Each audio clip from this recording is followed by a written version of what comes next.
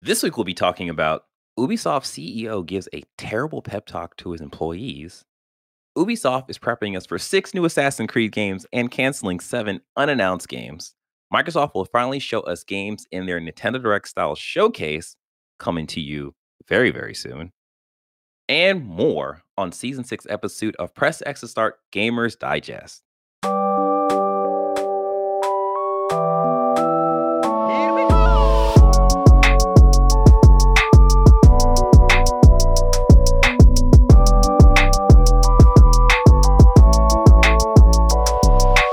What's up, everyone? I'm your host, DJ, aka Sexy Bad Choices. I am joined by Sean MF Ross. What the MF stand for? In the words of a great scholar of our time, Lil Boosie. Put your pussy lips on live, I'll give you $1,000. At least you're consistent, Sean. Last up, who is here? Hey everyone, it's me, Avery. Nailed it. All right, now you know who we are. Press X to Start Gamers Digest. This is our new thing for us. We have rebranded. We're Gamer Digest. We're still working through the kinks, all right? Press X to Start Gamers Digest is a weekly show where we talk about the latest gaming news, review the biggest games, and give you our thoughts on the games we are playing. Our goal is to expand the video game media landscape through an underserved point of view. If you're watching us on YouTube, for one, thank you. Also, hit the like button, subscribe to the channel, and hit the notification bell because we need those things. You can get more from us by joining our Discord at pressxnumber2start.com/Discord. Join that conversation, please. If you are listening to us, we ask that you please pause the podcast, leave a review, and then get back to the podcast because we are about to get into gaming news.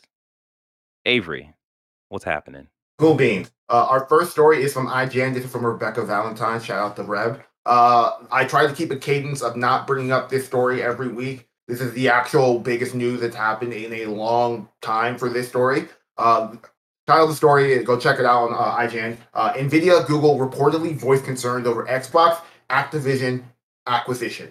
So the Microsoft takeover of Activision Blizzard, can't really call it takeover, I'm sorry, acquisition of Activision Blizzard has been in a holding pattern for a long time where there's not been a lot of big striking news, just little small things, little tidbits, talks of concessions and such. Like the FTC has no foot to stand. Console war rapidity just filling the streets with the video game landscape, and pretty much Sony being the only person saying anything about this deal and being flagged in the streets for talking shit for no reason, ignoring the realities of business. And like I said, console war partisanship. Both parties are sort of insane for this deal and the way they're talking about this deal. I've made my opinion on this deal on this podcast multiple times, but I'm not going to belabor the point. However, the big thing about this deal is that in the video game landscape, everyone was being pretty much like, we have no problem with this deal. And from a business standpoint, why would all the other publishers have a problem with Microsoft taking their competition away and focusing it on another Battlefield? Like, there's no reason for a Take-Two or a Ubisoft or an EA to be like, oh, you mean there's a chance that Call of Duty, the best-selling game of the last 5 to 10 years, is only going to be selling on the Xbox, which as of this time probably has only less than 10 to 15 million units sold? That sounds like a good deal for us. Yeah, I've talked about how there is bigger tech ramifications around this, and henceforth, both two big tech companies, NVIDIA and Google, have stepped up and said, we have issues with this. And they're not focusing on Call of Duty, they're focusing on the other aspects of this case. Pointing out, what a lot of pundits have been talking about for a while, is that Microsoft wants a stronger mobile presence and a stronger cloud presence, and both these two organizations are like, we have a problem with this. I'm wondering what took them so long to speak up. You know? Yeah, no, it's very interesting to see that Google and cohort. There you go, nailed it. Yeah, it's kind of interesting to see that they are jumping up now, but I don't know, man. I still stand where I stand. It's just whatever needs to happen. This needs to just be done. Like, I'm in a weird place because I do like Call of Duty. I like Activision for Call of Duty, and to have Microsoft take it. Kind of feels weird. Feels weird. It does feel weird. But the way that Activision is running right now, if we just leave them to their own devices, it's just going to be a very, very slow either implosion or a very loud explosion. And then we lose Call of Duty, and I don't want to lose Call of Duty. I get that. I'm of the mindset Yeah. that if, like they've talked about this, if the deal doesn't go through, it's going to be disastrous for their business. And I'm of the mindset that Activision Blizzard. Activision Blizzard. You can't. It's for both of them. Yeah. But it's I'm of the mindset that if everything that we've heard about the company in the last 10 years of all this stuff is true, then they deserve to collapse. And if they collapse, then it's like the only thing that's going to happen is a fire sale of content and teams, and it's going to be rough for the video game industry as a whole. But Call of Duty will survive the collapse of Activision Blizzard. Why would it collapse? I thought there was guaranteed money to Activision Blizzard if the deal did not go through. Or do y'all forget that? They get money, but it's short-term money, and they're already in a bad place from a business standpoint. I believe it was billions, though. They would collapse from the business sense, not necessarily from like, oh, we're out of money. Because like they're gonna make money, but like it's just not going to be sustainable in terms of how Activision runs their business, especially in the wake of everything around them. Like a lot of people have just sort of forgotten and forgiven a lot of the Activision bullshit that hasn't really been fixed and is still ongoing because they just like the games. So it's like it's one of those things where those issues are going to continue to be more prominent and bite them in the way they make games, because they're going to probably have to spend more money to retain talent who doesn't want to work for a very out and bad studio. Yeah, it's that whole retain talent and the whisper network of the games industry, and people are like, nah, don't go to Activision because X, Y, and Z, and you can just look it up. So that is going to hurt them, especially if they can't recover from the whole Microsoft deal. Yeah, it's pretty much end game. But like the focus of this is that Nvidia and Google have spoken up about this. I've been thinking about to Sean's early statement. I'm guessing it's either we know this is going through and we just want to delay it for other reasons. I don't know.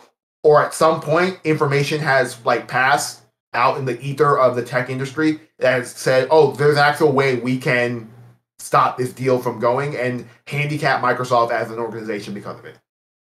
But yeah, ultimately, this at the long run, if it's the former, then this is just going to delay this thing, which is probably wasn't going to get solved to summer, to maybe even the winter.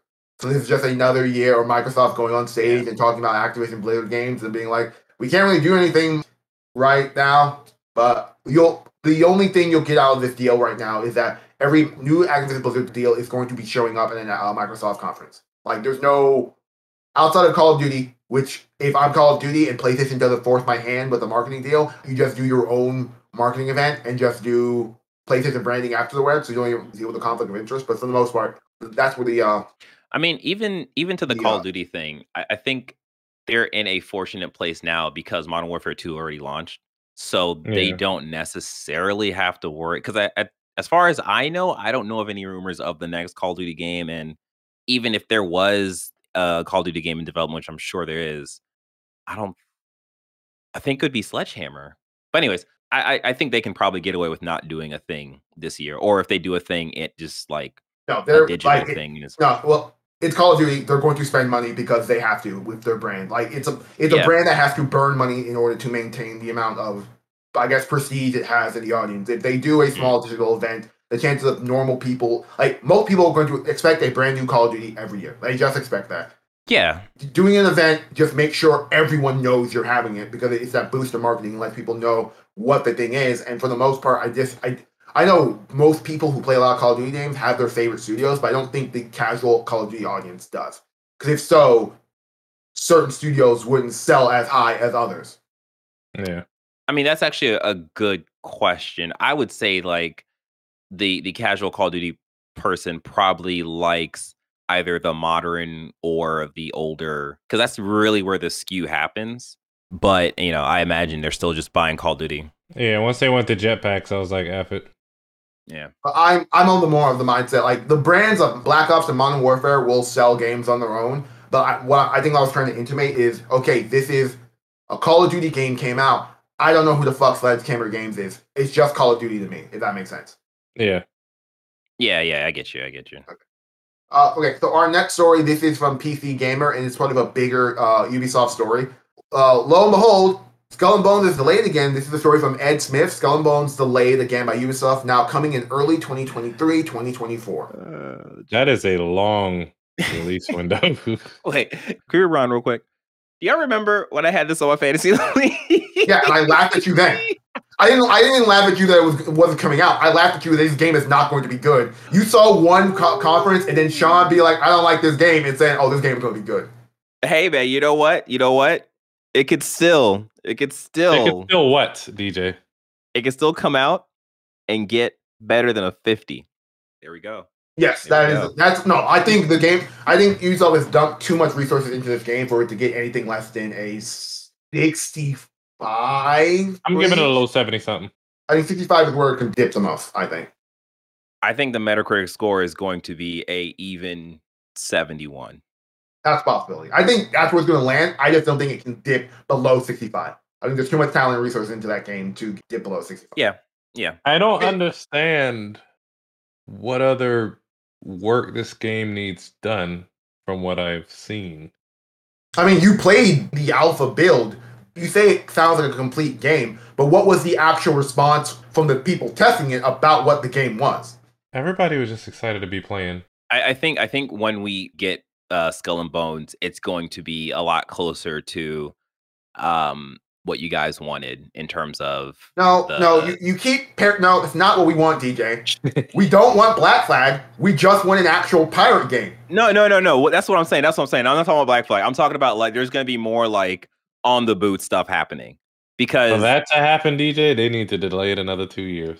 I'm being dead ass. Hey, I'm not saying it's going to be good. I'm just saying that there will most likely probably be like on the boot stuff. Will it be like quality? Probably not. No, but it will probably be there. No, I don't actually, Sean. I don't think it will take another 2 years. We talked about how many fucking studios Ubisoft has, and another part of the story we're going to talk about other things. Easily, resources can be dumped into. We need to make playable land areas for this game and populate our massive empty ocean with actual like physical landmarks that you can dock your boat at that doesn't involve a hub world, if that makes sense. Mm-hmm.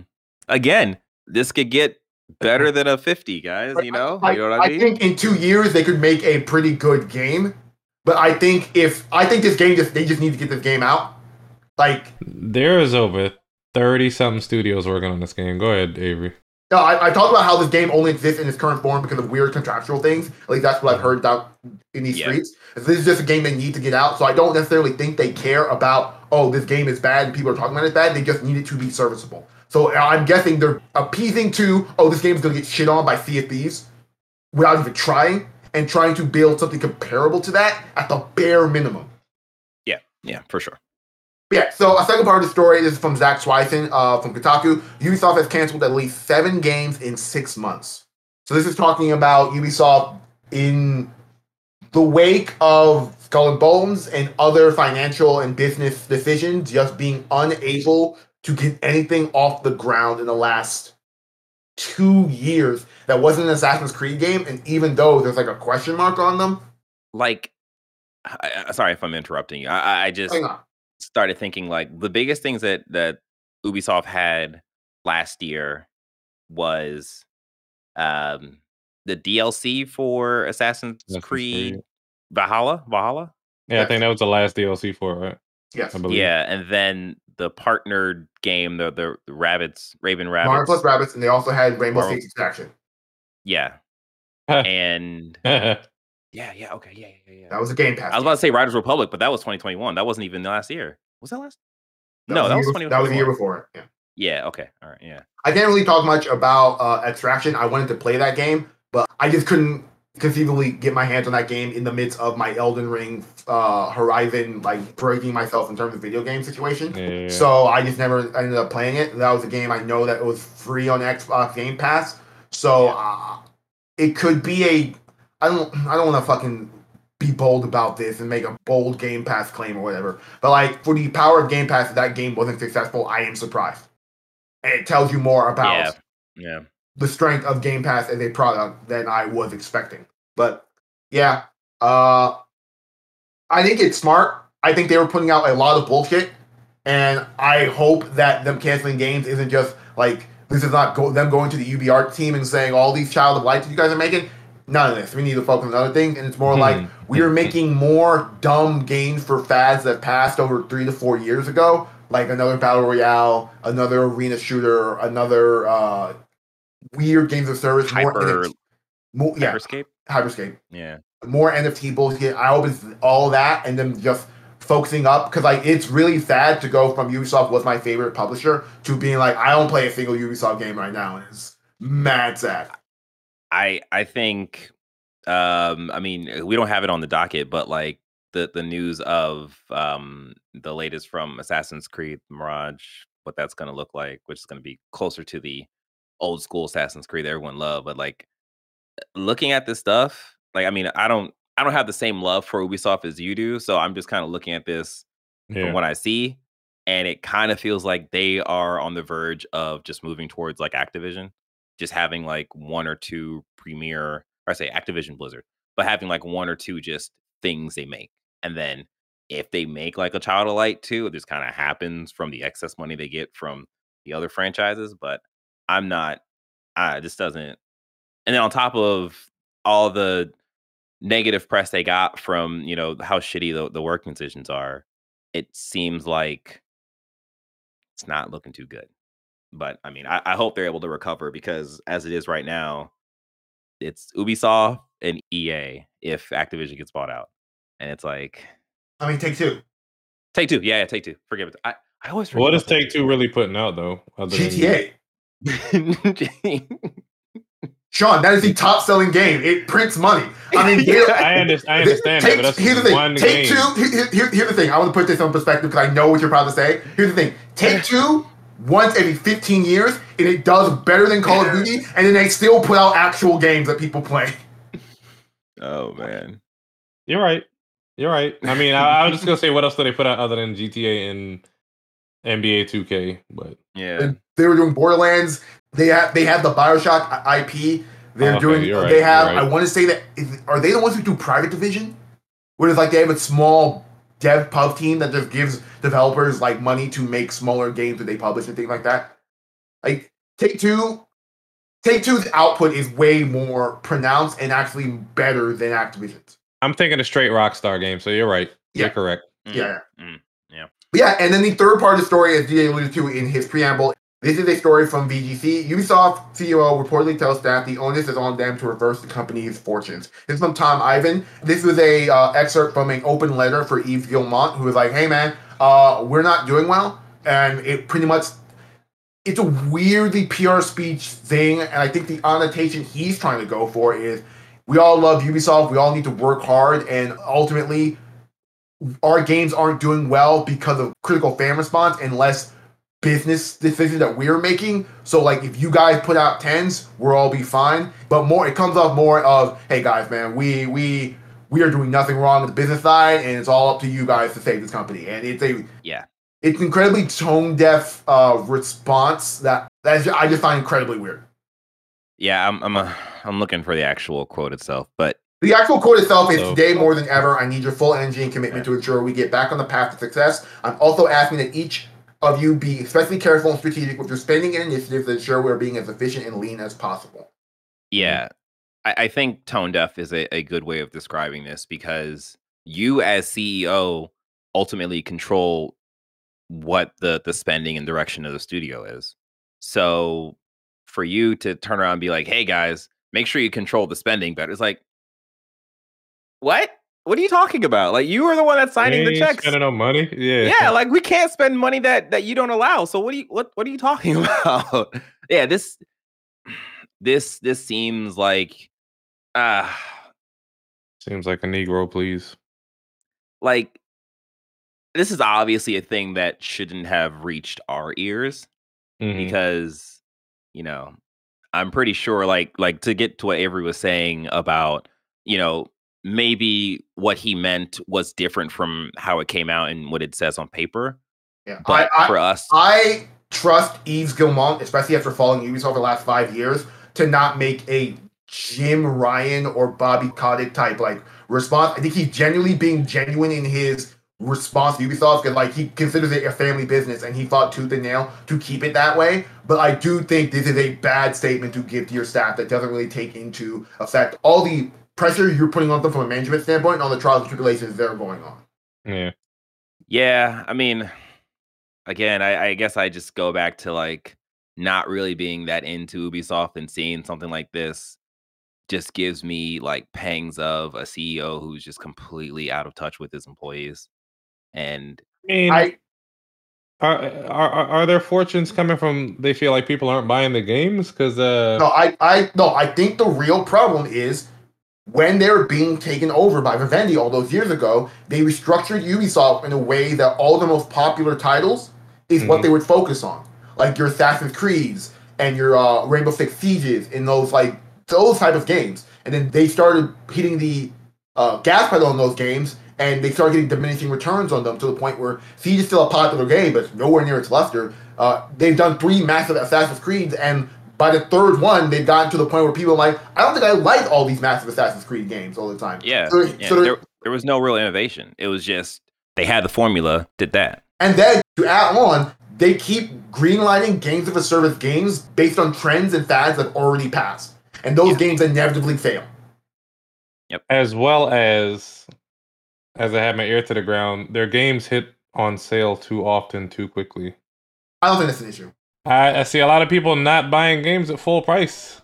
Yeah, I saw your comment in the chat, and I'm like, I think that's a real thing, but I don't think they would keep doing it if like it really made a massive impact on their sales.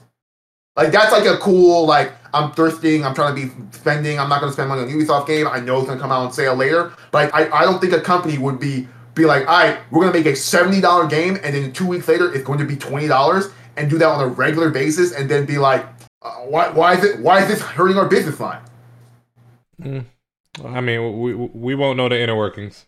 No, Sean, I could easily be wrong. I'm giving them the benefit of the doubt from the economics of a business. Like, if you're saying this is a trend that goes on with Ubisoft games, they must see a financial reason to continue doing so. And I don't think the talking amongst people on the internet kind of a thing is enough to be like, we're all just not going to buy Ubisoft games at launch and just wait like a month later when they're all on sale to play them. I understand it's a loud minority, but it's just I don't know. We don't know the numbers on the books, but I hear you. On the horizon, what are the big Ubisoft properties? So we know the Avatar game.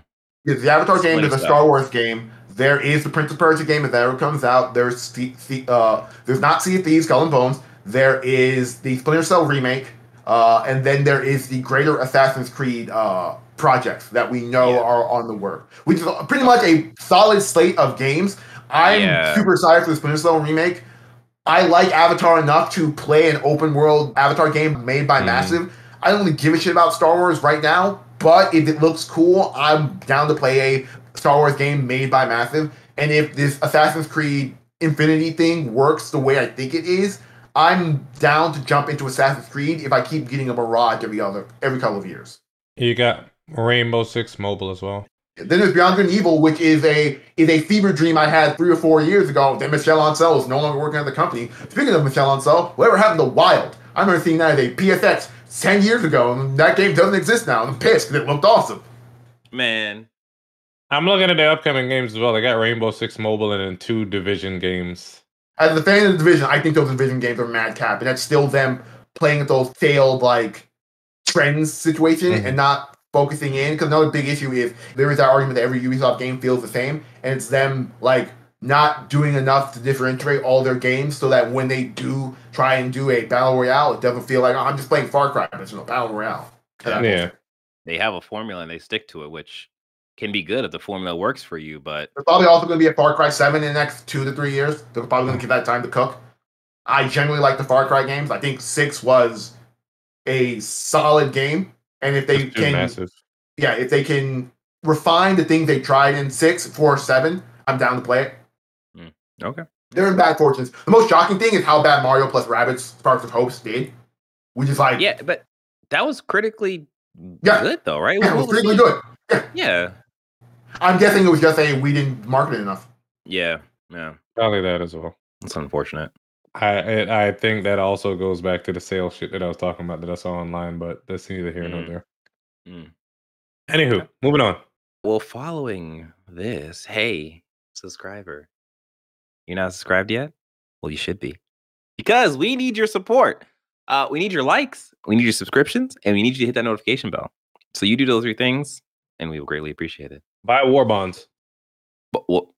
No, buy PlayStation. No, Jesus. Buy Press X to start bonds. What the fuck is going on? I don't even know. Sean said something, and I said yes, and. All right, Avery.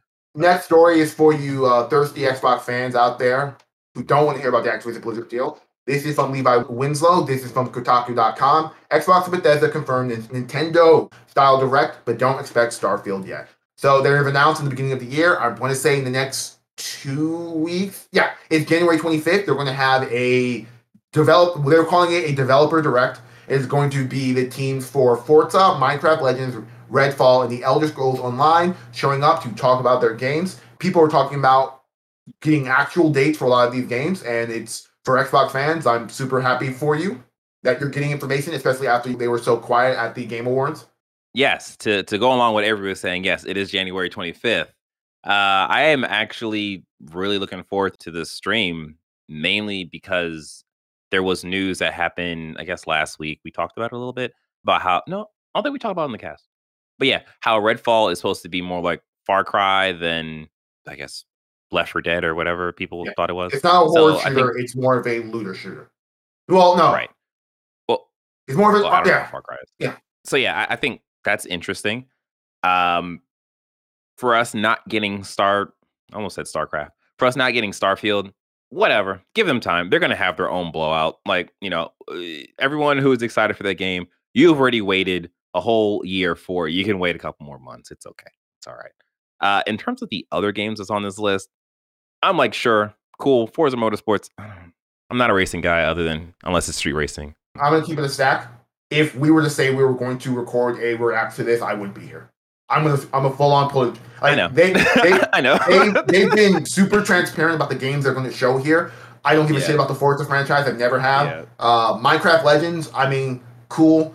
Elder Scrolls Online. It's like people whatever. The only thing I've been interested in is Redfall. But as more and more time goes on for this game, more and more my interest sort of dissipates. And so it's a shit or get off the pot situation for me. Yeah, I think, for a lot of people, the biggest thing is Starfield. And I will give it to Microsoft being upfront by saying, hey. No, there was a smart play. I thought we already had a Starfield show. No, they showed off 30 minutes of Starfield at their E3 showcase. And that was the first time we actually saw footage of that game. And the discourse was, wow, this game has very ambitious. This game also doesn't look like... It looks like No Man's Sky. Yeah, it looks like No Man's Sky and not the most exciting AAA game. Yeah. But if you're into Bethesda RPGs, I mean, it's your thing. Blow your face off. Yeah. Yeah, we'll see. In terms of us doing a stream, that's why it's important for you, watcher and listener, to join our YouTube channel, to subscribe to the podcast. That way you'll know if we do on a stream, and you'll be able to watch with us. Or I guess with some of us, because everybody's not going to be. I don't want to be on screen for an hour not caring about these games, and they're like, now we're in the Redfall. That sounds like not good. I hope Redfall is everything you want more. It probably won't be, because it's a game I'd have to play on PC. Oh yeah, that's true. Yeah. Okay, our next story is something that actually broke while we were recording last time, but I saved it because I didn't feel like there was enough information at the time for me to gather. So during the middle of our podcast, this is from Jordan Miller, this is from VGC, footage of an unannounced Sony shooter allegedly leaks. So a very muddy trailer for a in-development game made with Unreal 5 leaked. The character model itself looked like, this is super early in development. The actual world itself really looked like they had an idea of what this world was going to look like, and the actual environment and background looked actually really, really good. So much so that a lot of people just didn't know if there's a giant eye in the background because how detailed the actual environment is. Looking at it now, this shit looks bonkers. Yeah. Yeah. It's being made with XDev with a unknown third party working with it. XDev is Sony's second party publisher and development team that help out with a lot of games that like are second party to Sony.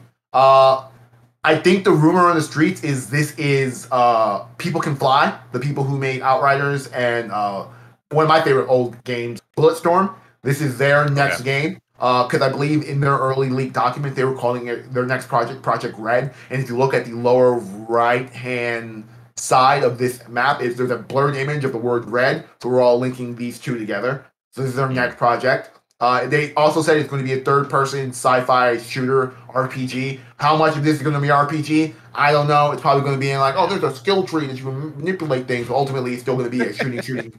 It's not going to be a Borderlands, but it's going to be like more of a Far Cry RPG than anything.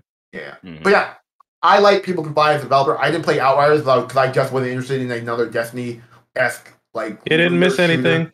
I've heard enough good things about Outriders from people to be like, okay, this is a cool game. I trust their ability to develop games. Bulletstorm is still one of my favorite like arcade shooters of all time. I think people should go back and find that game and play it. It's super fun. It's got a super cringe world, but the game itself is super fun. I will say, this is real interesting. Up until you said Outriders, I'm like, I guess I'll just watch to see from afar because I was not one of those people that gelled well with Outriders. So yeah, we were whelmed. Yeah. But I mean, that doesn't mean that this game will amount to the same level of quality that Outriders did, and they definitely could take the criticism they got and make a better product. And I think because I actually watched that leak footage a few times just to get a sense of what was happening, and I even up until this point I did not realize that was an eye in the background. So once you said that, Avery, I was like, oh, that's insane. So this is the Quantumverse.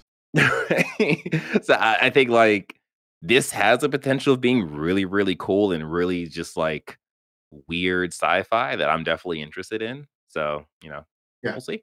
And then the big question mark I have with Sony going forward is what is going to be the cadence of them releasing games, because we pretty much know how their first party lineup is going to release.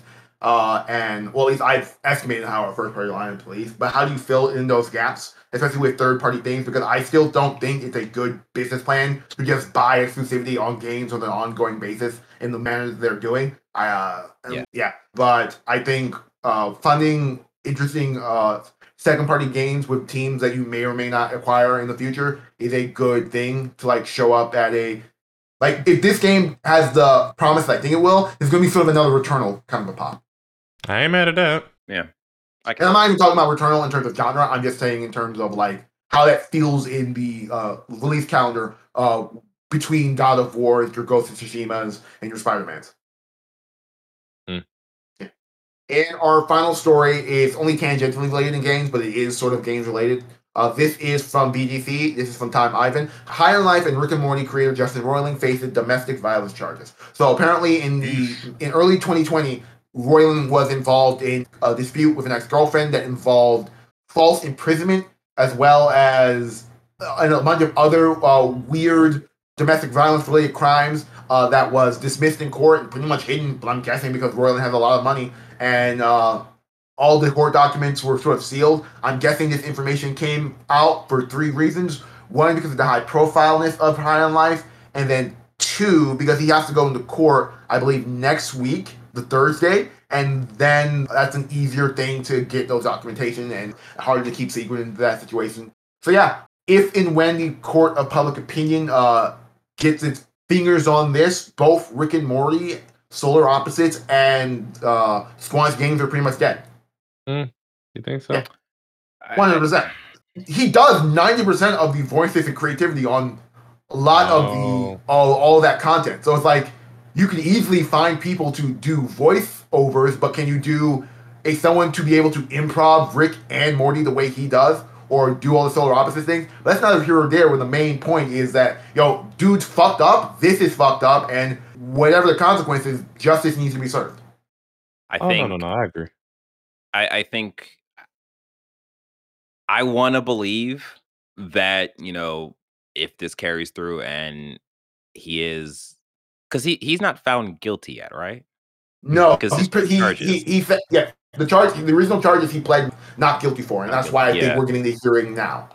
Right. Okay. Yeah. So I want to believe in the goodness of people to be like, oh, this is fucked up, so we gotta stand firm.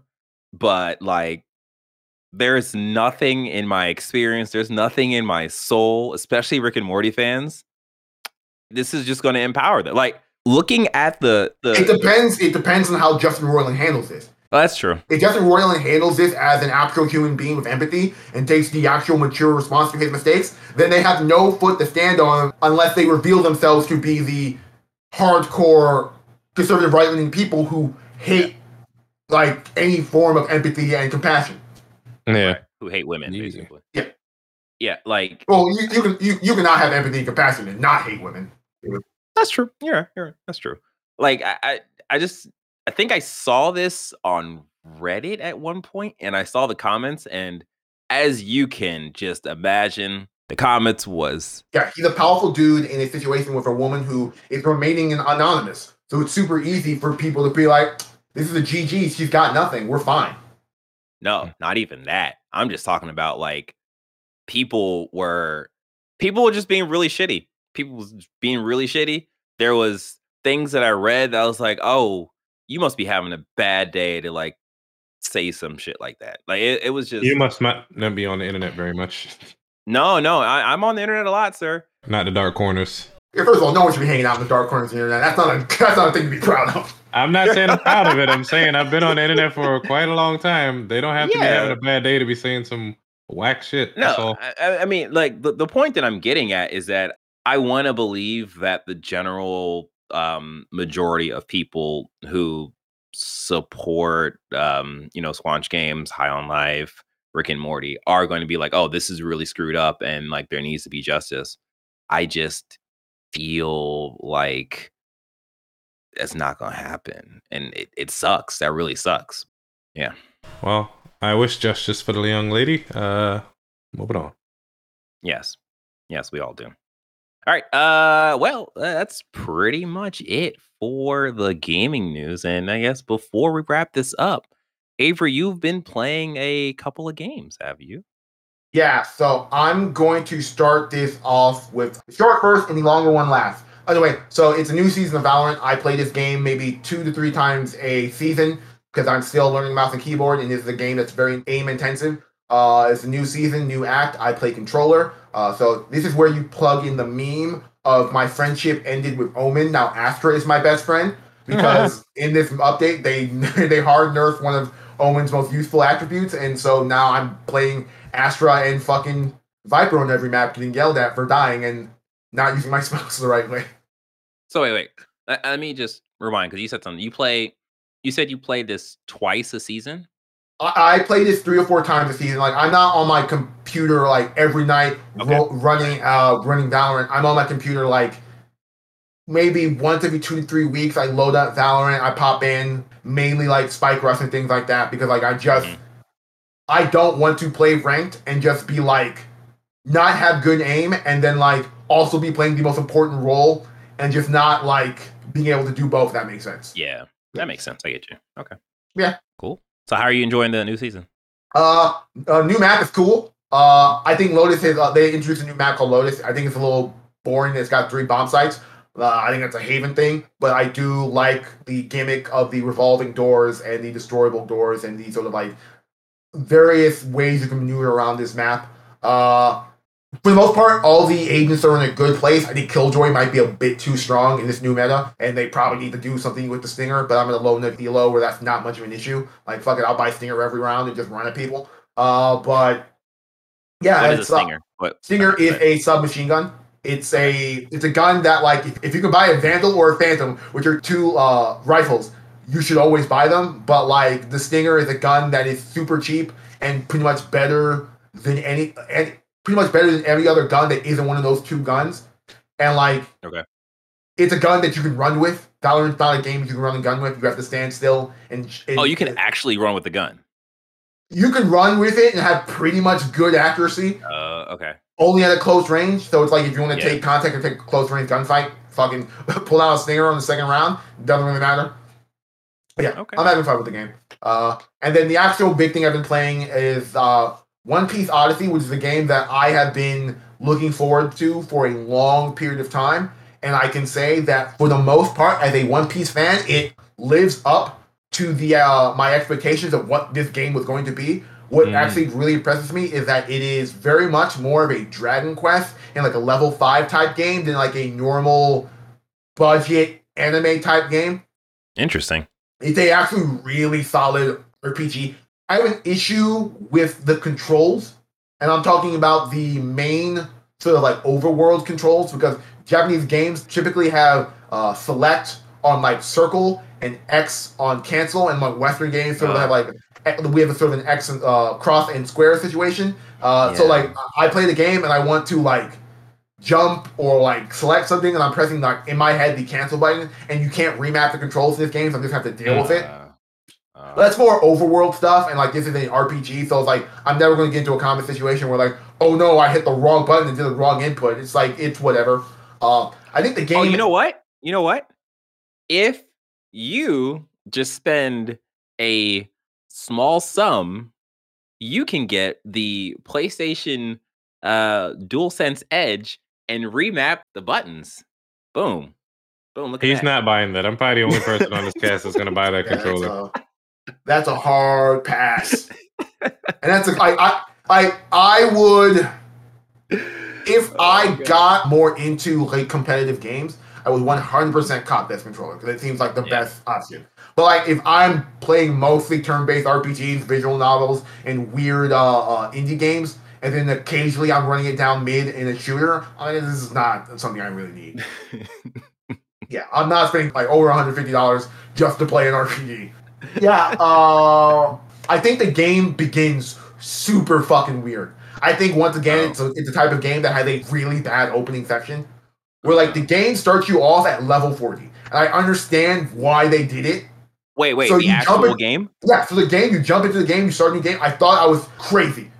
You start at level 40, all the Straw Hats have their full complement of moves. It's like, I thought in my head this type of game, you would start the game at level 1, you have to build your Straw Hats as you explore this area and grow with that, but like you start at level 40. An event happens that bumps you down to level 1, but like it's a very jarring first hour in terms of learning about how the game works, to just be overpowered and running into combat situations where you're just one-shotting enemies, or they have to make the enemy unnecessarily strong just for like a fight to have any meaning, as you're also trying to learn. It's sort of weird combat system, which is zone-based, but like you don't have any maneuverability during the zone-based thing.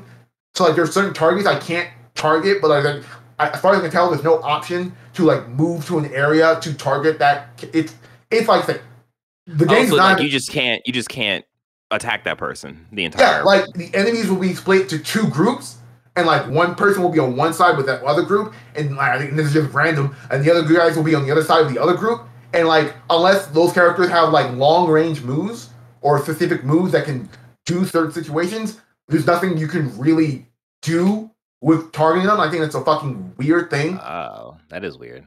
But that's early on. After that, you sort of get into the actual main game, and that's where like it really starts to shine as like a Dragon Quest-esque like RPG. And I generally really love the One Piece IP and aesthetic, so I'm just super into seeing what this story that means absolutely nothing to the canon of One Piece actually turns out to be. Shout out to this game for starting this game in sub mode and not jumping me into a English VO. They knew their target audience. Yeah, I'm having fun with it. That's good to hear. That's good to hear. I actually downloaded the demo, and I was planning on playing it before this cast, but it just didn't happen. So glad to see that someone played it, and you're enjoying it. Yeah, that's what's more important. Sean, you got anything? Or are you good? For some reason, I started playing Axiom Verge 2. I don't know. Oh, you enjoying it? It is a game. No, seriously. Apparently, their idea of accessibility, and I don't know if we talked about this, or maybe I just looked this up somewhere. Their idea of accessibility was making pretty much almost all the bosses, optional. You can just walk right past them. Like literally walk right past them? Yeah, and then you can also quadruple your damage output and half their damage output. The damage that you take, some Is shit like this that. okay? That's okay. Is that like an option you can set? Yeah, it's just in the options. It's just there. Yeah. I think I had finished Yakuza 4. And because there's such a long exposition at the beginning of each Yakuza game, I was like, let me try this game since it was free for PlayStation Plus. And I'm kind of just playing that when I don't have the time to actually commit to, Yakuza or Mm-hmm. an Apex match or something. 'Cause, those are a good 15, 20 minutes. This, Right. if I die, I don't give a shit. You know what I mean? Yeah. I'm not Yeah. too invested in it. It's literally something to do because I have deleted Spelunky. I've deleted Binding of Isaac. I haven't played those in such a long time. So Yeah. it's literally just a short game to play if I don't want to be playing on my phone. Right. That makes sense. Yeah. Other than that, I'm playing Yakuza 5. Yeah. You know what? I still give it to you. The fact that you are like dedicated to going through all the Yakuzas in the series, like, hey, Yes. still waiting for you to be Elden Ring, but good job. I know where you live. You're right. You do. All right. I think that's it for the podcast. I just want to say, good job, all of us. We did a fantastic job. Technical difficulties suck and made it work. All right. Marcus, we love you. We kept it under an hour. Yeah, look at him. Yeah, he should be. He's clapping right now. Unfortunately, it's not his hands that he's clapping. But next week you'll pay. So now, go ahead. I'm sorry. Marcus, I'm sure you heard that. All right.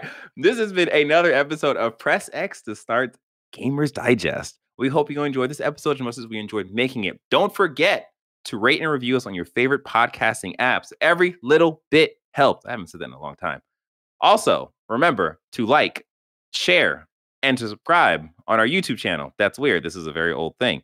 Let me restate that. I want you, listener, to like the podcast, like the YouTube video, because we know you're watching it. Well, you should be watching it if you're not watching it. But yes, like the YouTube video, subscribe to the channel, and hit the notification bell. Do it. I'll see you later. All right. If you missed any of this, you can find all details and more on our website at pressx2start.com. Until next time, you be safe. You take care of yourself. You play some video games. Peace.